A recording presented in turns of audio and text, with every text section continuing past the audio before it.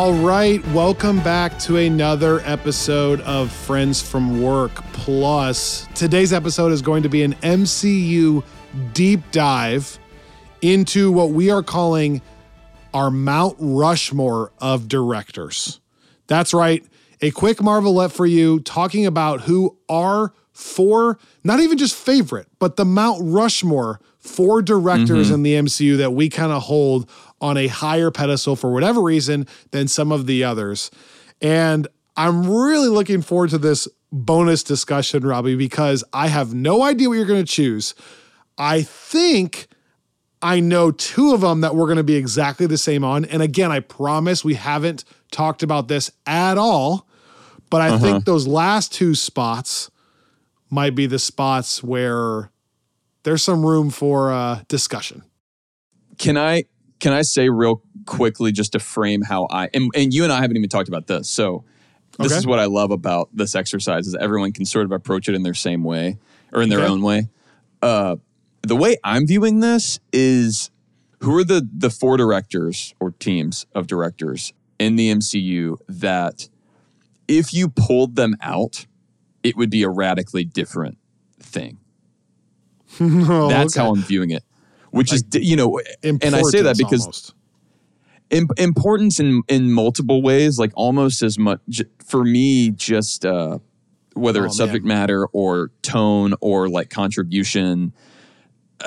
I say that because we could have a different discussion that I think would be a lot more predictable maybe for people of me just saying my top four, because my top four directors would probably look like the first four names you find on my list of best Marvel movies. All right.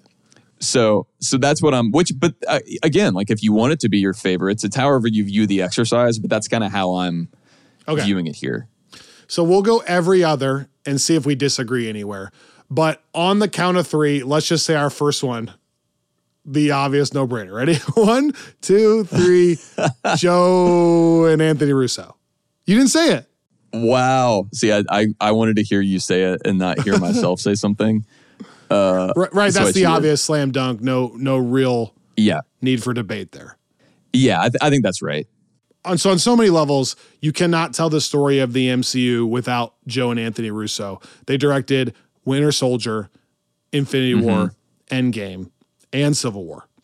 So 4 of my top 10 MCU films, including my top 2 and maybe top 3 favorite.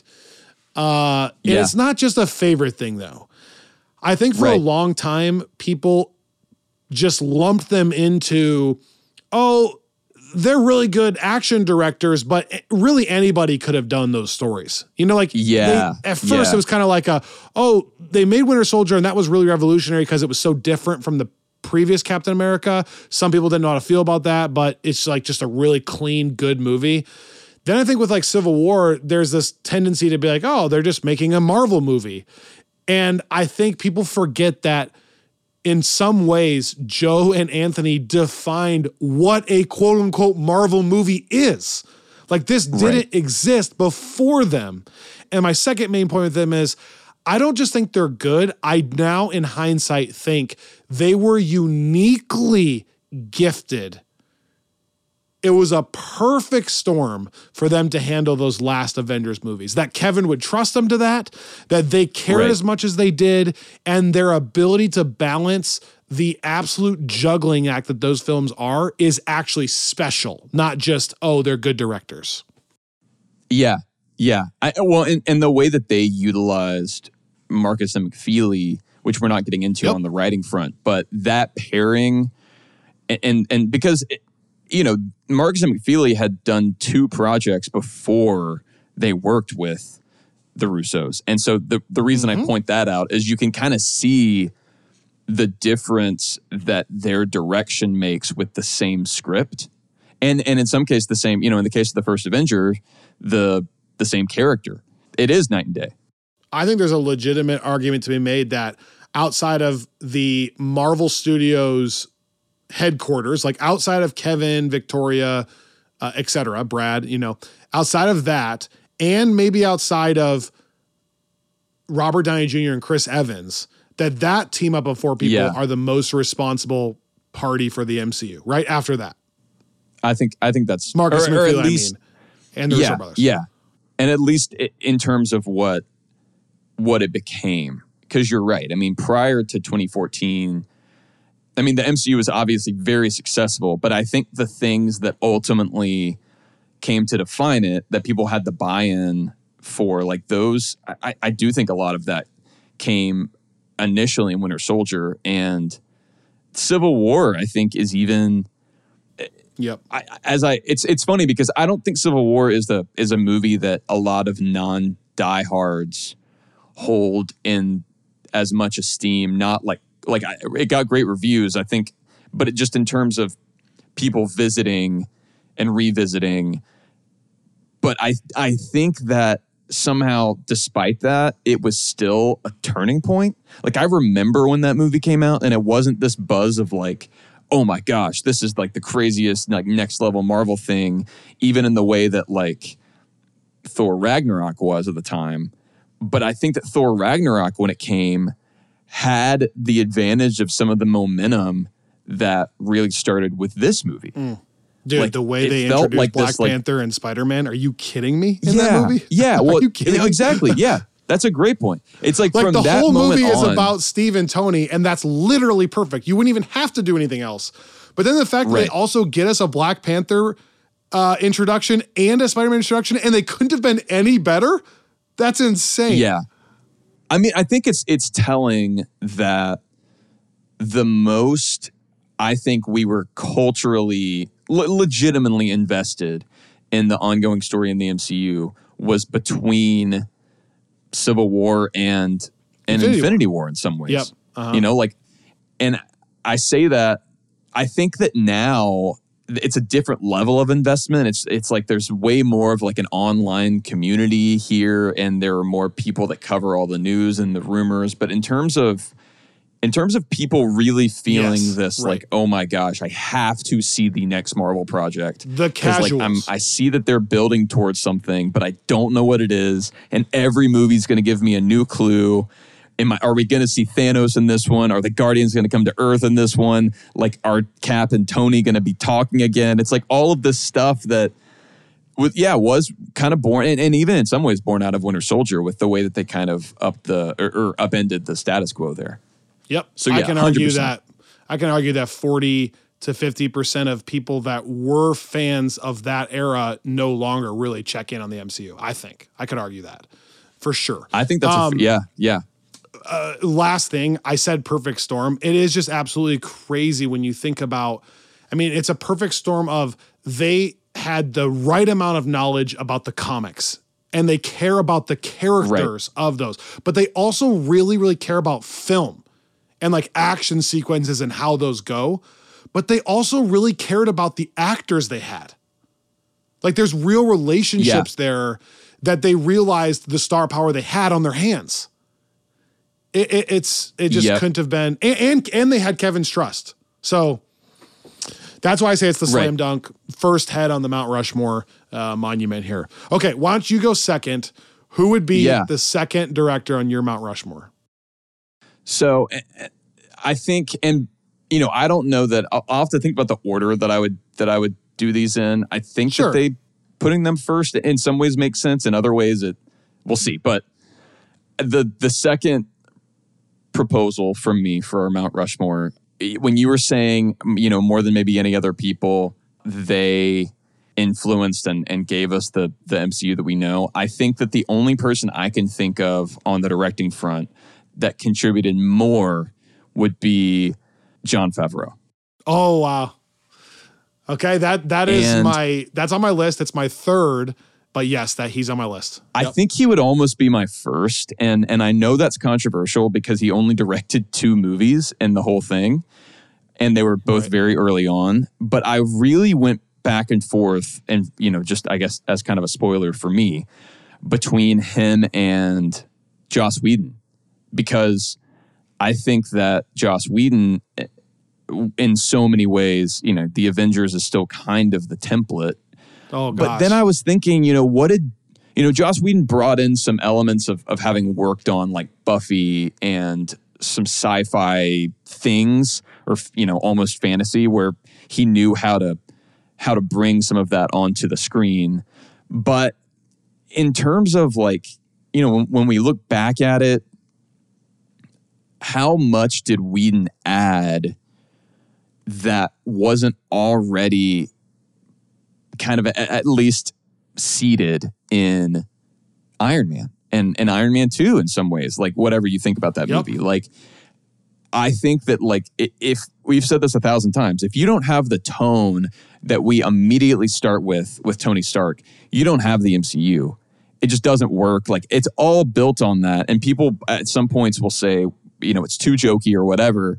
But regardless, the MCU is at its best when you have, and that's why Marcus and McFeely are so great. Yeah.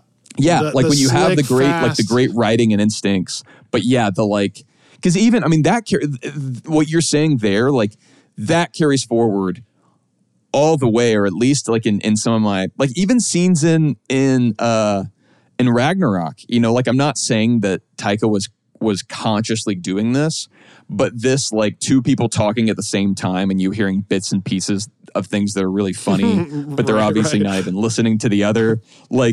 It's an ongoing bit that starts with the Iron Man films and is something that when you watch other things that Favreau has been a part of, you see that that's kind of the way that he writes and directs. And so I think and my final thing, and I want to hear you on this because I know that you are obviously the bigger Iron Man guy than me anyway, but I think the thing that ultimately would give this slot to him over Whedon for me is I don't think that there's anything stylistically from the first two Avengers movies that I was wowed by the way that I'm still wowed by the way Iron Man looked.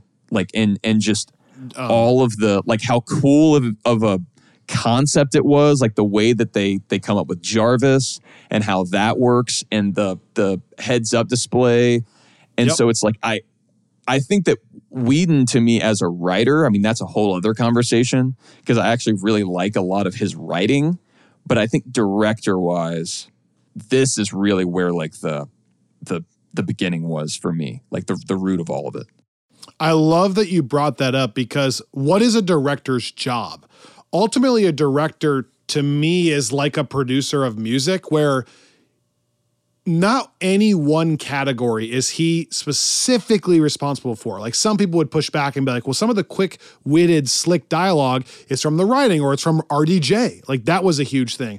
But the thing for me is that the director has to be a part of all of that. And Jon Favreau is a part of casting Robert.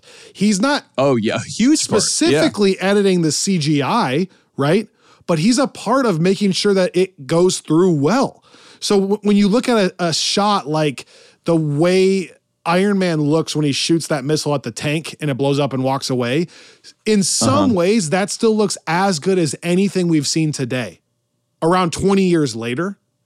And so he is a part of all of that. That's why I have to give him, his props for all of those things, even though no one specific category is his doing. The second thing I'll say is, in my argument, I think that the Russo brothers and Jon Favreau are the only two directors I would say that you cannot tell the story of the MCU without.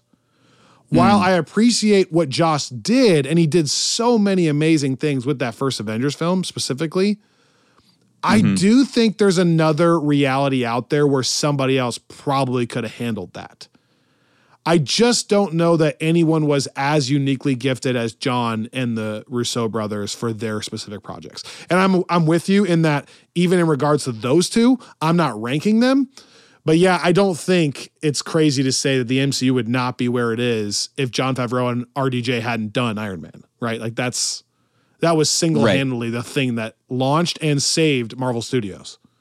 And I think, even again, this is not me dogging on Whedon at all, but yeah, I think you're right, because he pulled over things that had worked well in the comics, especially in recent Ultimate comics, and adapted those. He made some really important tweaks. this is not me at all downplaying how significant those were. But yeah, I think that even when you just look at it from like a what was revolutionary perspective, like that they added in, I don't know that you could read a ton of Avengers comics, and particularly the ones I just mentioned, and I think you would have a pretty good sense of what the movie could look like, in the same way that you could read a lot of Spider-Man comics from that era and have a pretty good sense of what Sam Raimi was going to do. Because in both cases, they had some really like TV movie friendly things to adapt, and they pretty much just adapted them. But I don't know that you could read every Iron Man comic that had ever come out, and I don't think that you would have known to pull like from that. Right. And so that also transitions me, although I'll toss it back to you, but that transitions me into who will be my third head on the Mount Rushmore. But I'm curious to hear who yours would be. Well, and bonus points for Jon Favreau being an actor still in this entire series. Oh, like, true. He didn't direct, but he hung around for a long time. Still is around, technically.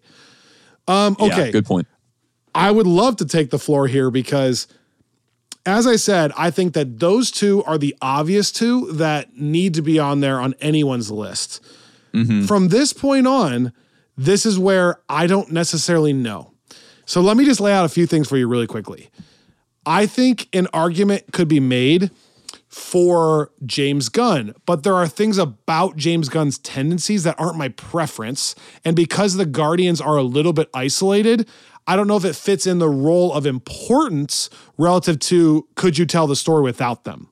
I would also like to toss out Taika Waititi, but even I must admit that while he fundamentally changed the game with Thor Ragnarok, he's only done 2 films, and the second one was a very mixed response from not only critics and fans, but myself as well.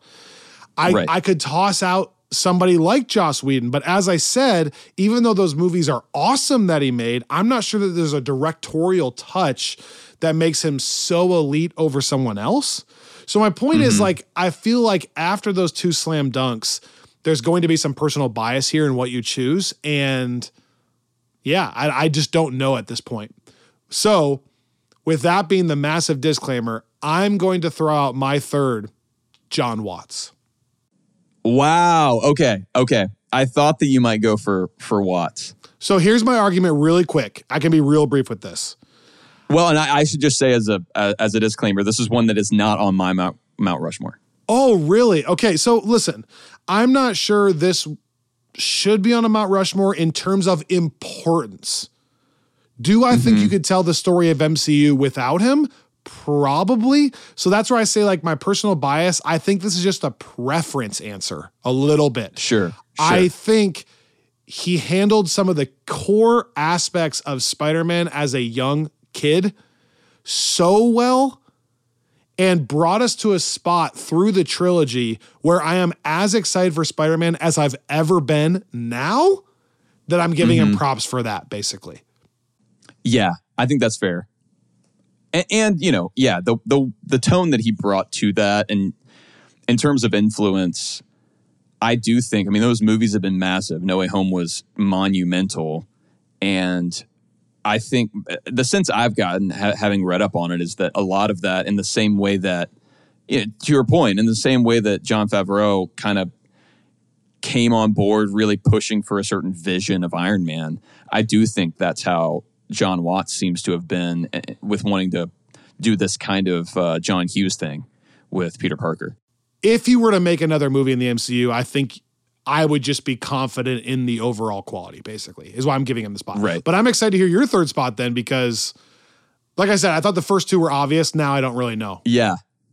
So this is why at the end of my last rant on Jon Favreau, I was talking about how you could have read all the Iron Man comics in the world and never have come out with the movie he made. I think that is even more the case with James Gunn. And I totally hear you whenever it comes to certain tendencies and preferences. But and by the way, you know, I'm not the Guardians guy primarily. Like, it's not the movie that I will pick to rewatch. But I think there's a little bit of personal bias there for me. That's all. Really, I do. Because of off-screen stuff or on-screen stuff? Well, first of all, on screen, as far as like if you had to ask me my more favorite trilogy, I would answer Spider-Man over the Guardians trilogy. Sure. Just for the consistency factor. But yeah, maybe a little bit of off-screen stuff is starting to bother me a little bit. Maybe. Yeah. I'm not going to lie. Well, and you know, I think that it is, and you and I had some conversations around the whole period with the Flash and Guardians both coming out, and so I think that that's one thing where I've been more removed. I used to follow James Gunn online a lot, and now I don't really know what that even looks like. And to clarify, he's not doing anything wrong, by the way. I don't want people to hear this and be like, "Oh, Kyle hates the guy. He's like he's an awful human." And he's he's also doing his job, which is now head of DC. So I understand some of the stuff he says. I a little bit get rubbed wrong about like it comes off with a little bit, in my opinion, of arrogance about like I know all about superhero films and like what I say goes, which he made some good films. I'm not saying that, but I don't. And then also just like his style of humor, you know that I feel about that. What he's bringing does have a directorial touch, but it wouldn't be my favorite style of humor, right? Like I like more of the Jon Favreau RDJ humor, like quick, slick, and less like shock, gross, funny. Yeah. And if you know James Gunn, like now having watched all the Guardians, but especially like Suicide Squad, like the things he leans into are just not my preference. That's more what I mean. So I don't love when he then acts like, well, if you don't like this, you just don't know like how to make films. I'm like, well, I just don't love that side of it. But again, Guardians 1 is my third favorite movie in the MCU and one of my favorite movies of all time. And I loved Guardians 3. So again, that's why I said I'm torn here. He might be my fourth. He might be my fourth still. I'm just saying.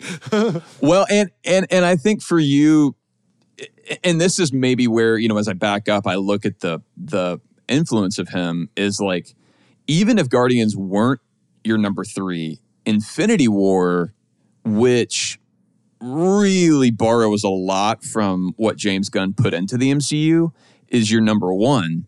And that's where I find myself thinking like, what was his contribution, not just in terms of the characters, but like the way the characters are imagined. Like, that's what I mean. Like but before that movie, there was no analog for that in the comics. The Guardians looked and acted so differently.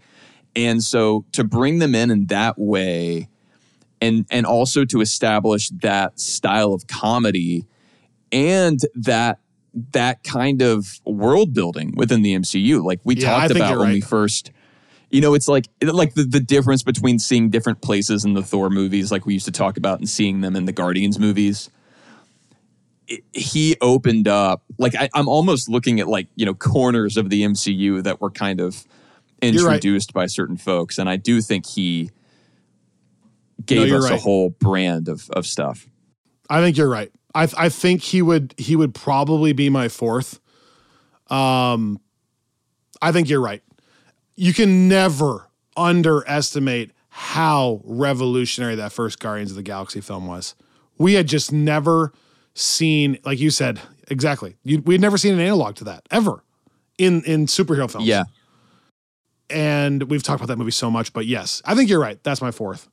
I was going to say, and a lot of people would say the needle drop is a big contribution. Yeah. And it is, but that's again something where like part of the reason that Jon Favreau gets the position he gets for me is like, granted, that's something that that was at the core of his Iron Man films as well. Like from the very, very beginning. And the first shot, right? Then I try to, exactly. And then I try to think back to like, I don't know that like Gunn has done such good work with that. And, whereas like really we just had a couple of memorable AC/DC moments with Iron Man. Like we have had like banger soundtracks that have become kind of have cult followings of themselves. So he definitely evolved, but I do think it's interesting seeing how like even Gunn I think deserves to be on the Rushmore, but used certain elements, that were there and expanded on them. And that's what I think a great director coming in, halfway through the Infinity Saga, that's what you need to do. And that's what the Russos did. Like you find what's good, you pull that out, you build on it. And I think he did a good job of that just in the big picture sense. All right, two things before you say your last one. James Gunn would be my fourth. So my four being the Russo brothers, Jon Favreau, John Watts, and James Gunn. According to Looper, as you were talking, I Googled this, just interesting. They have every director in the MCU ranked. They have Joe and Anthony Russo. Number 2, John Watts. Number 3, Joss Whedon. And number 4, James Gunn. With Favreau all the way down to 7. Since my 4 are done, I just want to quickly say a couple of honorable mentions here.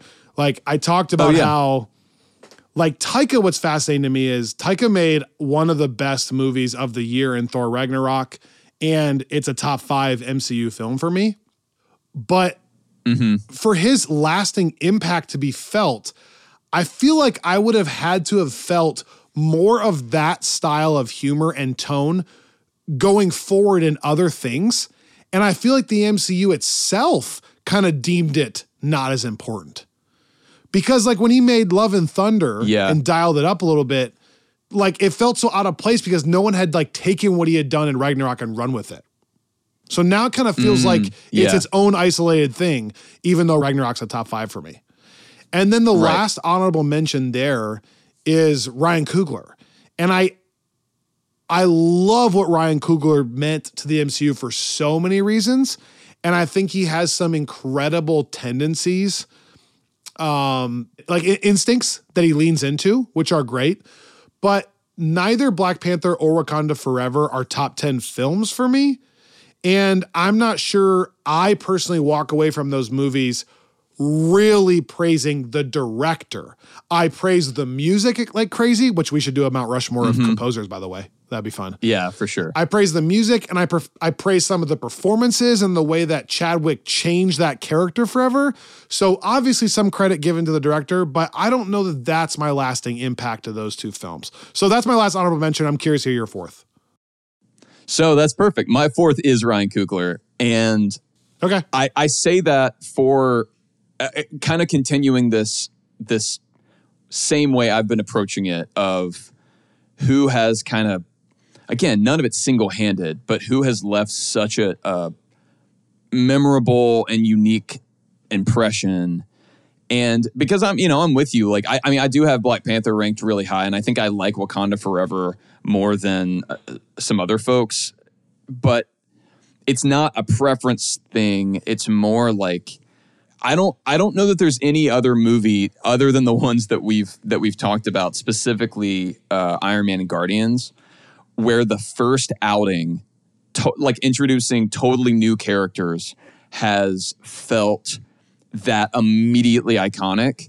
And you can debate the various other considerations there. Like obviously there are things happening politically in the Black Panther movie that are not at play in Doctor Strange, but there are also things done there, like what we've talked to death about, like the Killmonger villain and the way that that's approached, the way that Wakanda is imagined, which I think is just as impactful as the way that like the Iron Man suit is first imagined, not in terms of like significance and movie appearances, but in how bold it was and in how, like, I mean, there's a reason that stuff got like these costume and production design Oscar nods that we haven't seen other projects get. Not saying other projects shouldn't, but my point is, it's like, yeah, I think talking about these different corners and things that are filled in, yeah, I mean, if you take out,